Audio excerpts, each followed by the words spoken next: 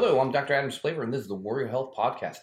Today, we'll be speaking about meditation. Yes, today we're speaking about a topic that actually I thought I'd never in a million years talk to you about.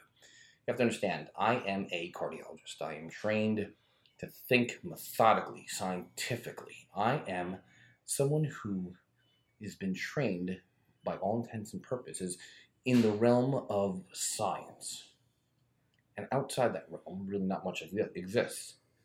Well, that story was shattered back in 2016 when I decided to join a group called Wake Up Warrior. You see, when I joined that group, one of the tenets of the group is that you need to work on yourself. You need to work on yourself on a daily basis. And in order to be the best possible version of yourself, you have to be physically fit, spiritually grounded, family-oriented, and business-minded. And in that process of being spiritually grounded, one of the tenets of the program is that you need to meditate on a regular basis. Now, you're talking to someone who in 2016 thought, when you bring up the concept of meditation, that you were a tree-hugging, granola-eating yogi, and that this was just an absolutely foreign concept. And actually, when you look at the scientific data, when you look at the reasoning for meditation, there actually is a health benefit. There actually are amazing cardiovascular benefits when you meditate. And I'll get into that. You see, meditation is something that, you have to understand is more than just sitting and stilling your mind. Actually, it's more than that. It's actually allowing you to make space, to take pause and actually be able to view your thoughts, be able to view your mind in a non-judgmental way, allowing for thoughts to come and go without reacting to them. And it's an extremely powerful concept and a powerful exercise to do. Here you're talking to someone who's also not only a cardiologist, but also has a background in Orthodox Judaism. And I figured that meditation, hey, that shouldn't be a problem. I pray all the time. Prayer, that's meditation, isn't it? And there's a subtle distinction between prayer and meditation. Prayer is actually, believe it or not, it's asking. You're asking when you're praying. You're asking for health. You're asking for wealth. You're asking for happiness. You're asking for that $1 million home out in wherever it may be, but you're asking. Meditation is actually listening. It's having the ability to sit back and just watch, to listen, to take pause and take note of what's going on in the mind. Now, what's the reasoning for meditation? What's the scientific background for meditation, the benefits for meditation? Well, it's quite interesting. The more and more we look at science and the more and more we look at cardiovascular disease, we're uncovering more and more of a mind-body connection or mind-heart connection for that matter. There is a concept that your parasympathetic nervous system, which is a nervous system that runs alongside your regular nervous system, is responsible for maintaining your blood pressure and your heart rate and revving things up and slowing things down. And the health of that parasympathetic nervous system, the health of that auxiliary nervous system, is very much tied into your cardiovascular health.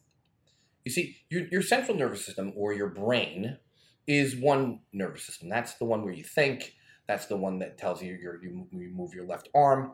Your autonomic nervous system, where your sympathetics and your parasympathetics are the nervous system that's responsible for controlling your involuntary actions, such as digestion, such as heart rate, such as breathing while you're sleeping, where you don't have to think about it. So the health of that autonomic nervous system, the parasympathetics and the sympathetics, believe it or not, is very much tied into your overall cardiovascular health. They did a study, and they looked at something that we call heart rate variability. Heart rate variability is the ability to look at the time between beats of your heart. So if you measure from one beat to the next, it's actually not exactly the same to the next beat, which is not the same to the next. And you look at the difference in time of between those beats, and that's called heart rate variability. They found that if you have a flat heart rate variability or a very narrow heart rate variability, that you have a bad prognostic outcome. You actually don't do well long term. You actually have an increase in cardiovascular events, and that's bad. But if you have a high heart rate variability, where your heart rate will go up, it'll go down, there'll be a huge difference in heart rate and heartbeat. In that situation, you have a better outcome. You have a better cardiovascular prognosis. And the thought process is that if you have such a narrow heart rate variability, if your heart rate doesn't really waver, that means that one of your autonomic systems is on overdrive. Either your sympathetics are on overdrive or your parasympathetics are on overdrive. And anything on overdrive is just bad. So if you're constantly putting your foot on the brakes, your brakes are going to eventually wear out. Or if you're constantly putting your foot on the gas, eventually the engine's going to give way. So you want to specifically have a situation where there's a delicate balance, a give, a take, a dance between the two systems, between the sympathetics and the parasympathetics, which is a reflection of your autonomic nervous system health. So why do I bring this in here when I'm talking to you about an abstract concept such as meditation? Because meditation affects your heart rate variability. Yes, your meditative state, your ability to meditate, actually will affect your heart rate variability, which indirectly affects your overall cardiovascular health and your mortality. So, with that being said, hey, meditation's a given. You have to do meditation. So just like one should go to the gym and work out and exercise and, pump that iron or get on that treadmill or swim or row or bike, so too you need to take a step back and relax and take pause and be able to create space and watch your thoughts come and go without judgment. And meditation can be done in various ways. There are a number of ways one can meditate. One can meditate through mantra, where you can actually sit and say a certain phrase or a certain paragraph over and over and over again.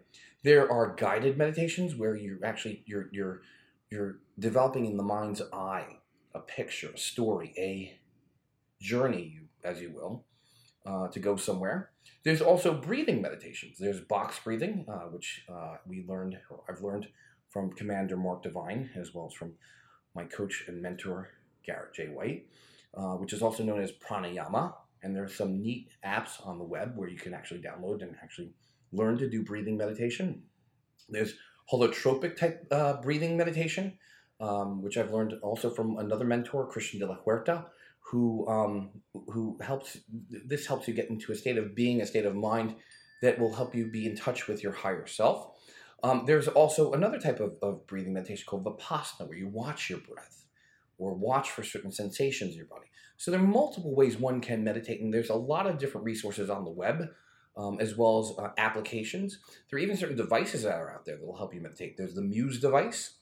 That device will help you with your meditative ability and hone in on certain brainwave activity. And it's a great practice. It's a great idea, not only for yourself, but also for your kids, and teaching them these meditative practices and mindfulness. Exercise and mindfulness is also very, very important in maintaining not only good cardiovascular health, but also maintaining good mental focus, clarity, as well as production.